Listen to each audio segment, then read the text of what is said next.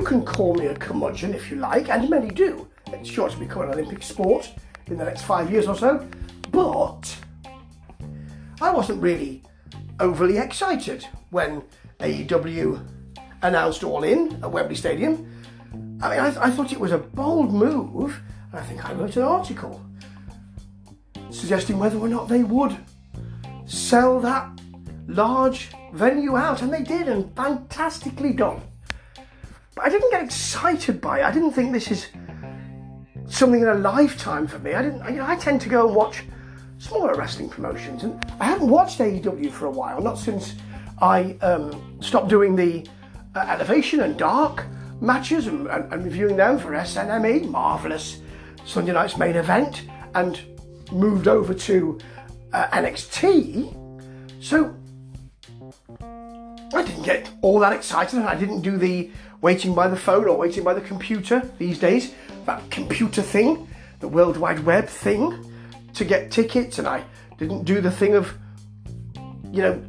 finding somewhere to stay perhaps, or travelling down and all of that, and standing in queues. And what I did, or actually sitting miles from the ring and having to watch it on a large screen. What I did was watch it on a large screen at home, on the pay-per-view.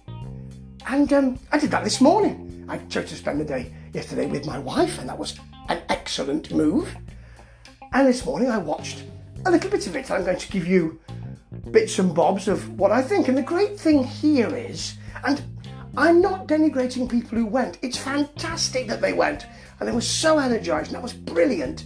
And it's probably one of those things that you'll never do again, or although you may do it next year because it's coming back, isn't it? But you might think, I had to be there. It's really important. I've never been one of those people. I had to be there. Live Aid, you've got to be there. And I could have been because I'm old enough. You've got to be there at Live Aid. Have you? 100 things you should do before you die. Come to an accommodation with yourself is probably at the top of the list. But things like jumping out of an aeroplane and crossing the Zambezi River are not the kind of things that books you should read before you die. Who says? I'm not into that. You have to be there, you really do. But people who do, that's great. However, I'm in a strange position here in that I can feel quite dispassionate about the matches. I hadn't even taken too much notice of what was on the card. I knew what was on the card, but I hadn't really got excited about it or anything. And I'm watching a lot of other wrestling at the moment, as you know if you listen to this here podcast. So I'm in a strange position of being able to be fairly dispassionate about the matches. And the first match seemed to have extra sauce. Now, one can say that because there's an industry in wrestling around CM Punk.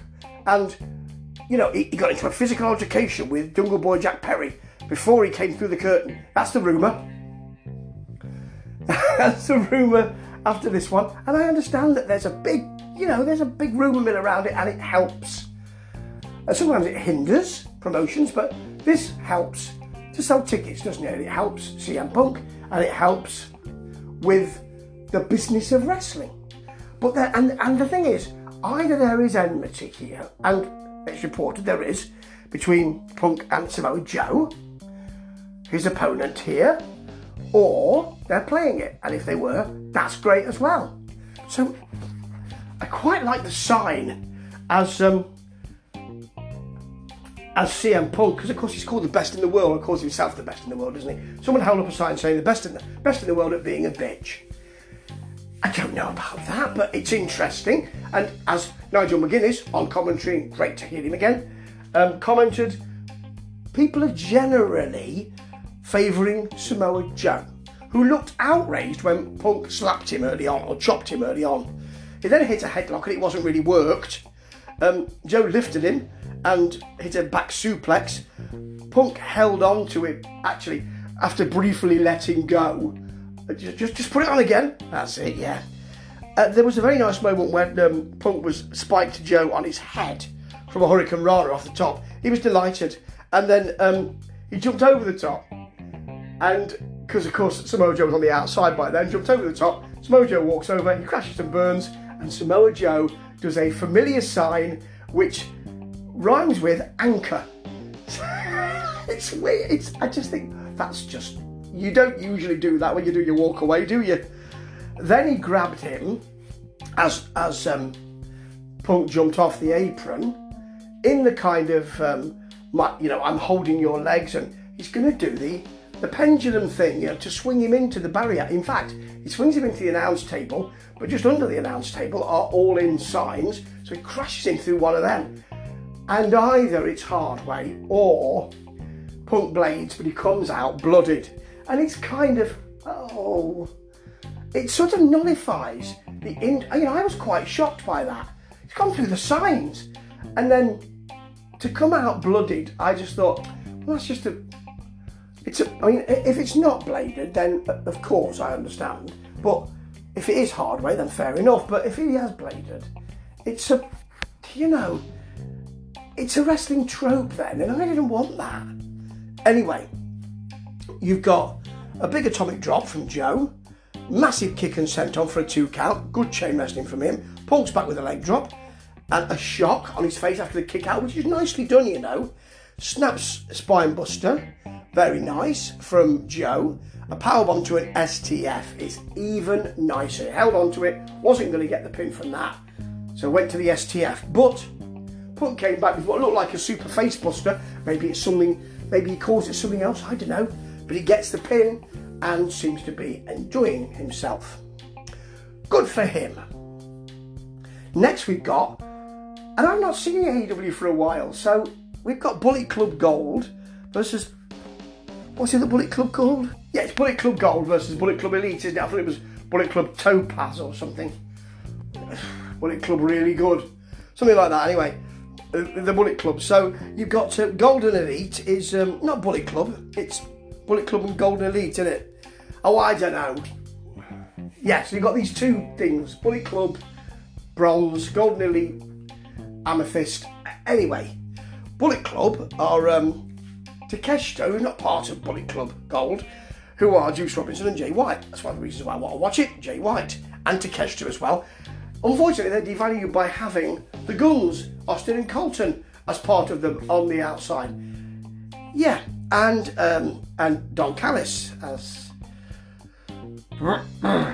and they are facing the Golden Elite, which is Kota Ibushi, Kenny Omega, and Hangman Adam Page. I'd forgotten all about Adam Page. When I saw, I just thought Page. I was thinking of Cole and thought, Page, who's Page? Oh yeah. So, it's great to have Ibushi here, of course it is, and this was a really good match. It was a mess, but a beautiful mess. Early on, Robinson ping-ponged between Page and Omega chops. White slapped Ibushi, and then hit him with many forearm shots. Ibushi just put him down after that, which is great. It all breaks down. The ref is powerless, it seems, here. There's a massive Takeshita flying clothesline, a huge senton from Juice. The Guns, of course, get involved on the outside. Page hits a fall-away slam on White, and then goes over the top onto Juice. Then does it again, and goes off over the top onto Juice. Then goes over the top onto White. It's really well done, and that I had forgotten about Page. I feel very bad about that. Then we get some nice Ibushi kicks on Jay White, who takes a lot of abuse here, and a standing moonsault. Takeshita and Omega hit stereo moonsaults to the outside. And then you've got Takeshita throwing White into Omega for a suplex, and then he rolls into Ibushi for another snap suplex for 2.999 recurring. Fabulous. Omega Snapdragon, of course, to Juice and to White, but then when he tries to do it on Takeshita, he's countered into a blue Thunderbomb. And Takeshita is really getting that big rub here, and quite rightly so. There's a victory roll. This is a lovely, lovely segment.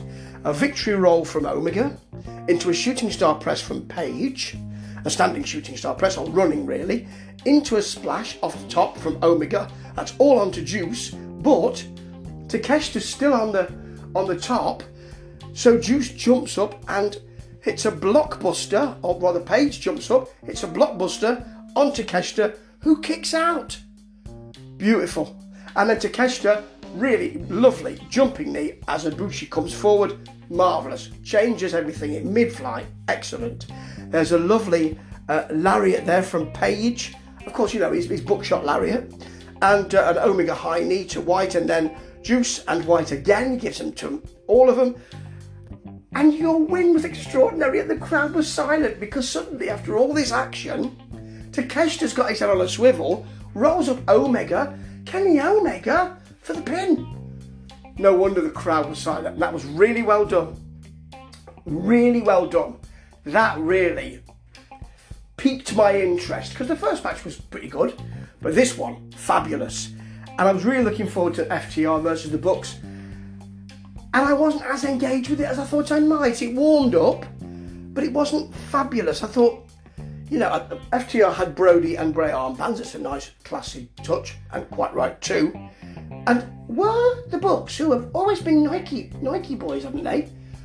And Jordans and all that, weren't they wearing Adidas boots today? Anyway, or last night, should I say.